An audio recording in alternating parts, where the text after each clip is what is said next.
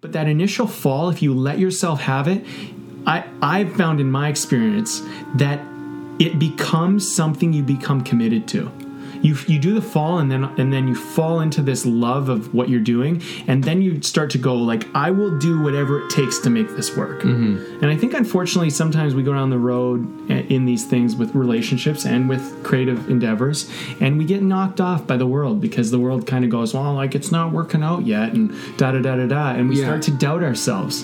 And right? And we start to have ideas of how we think it's supposed to go. Right. And part of claiming the path is being like, well, is actually, it seems contradictory.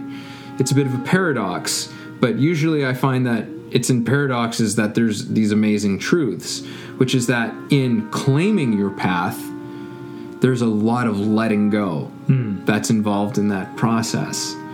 It's being like, okay, I accept that I don't know how all of these things are going to unfold, but I trust that with my decision, with my commitment, with my passion, with my joy, and moving forward with that, this is going to happen. Somehow, this is just going to happen. Yeah. And on the way, I'm going to enjoy the ride.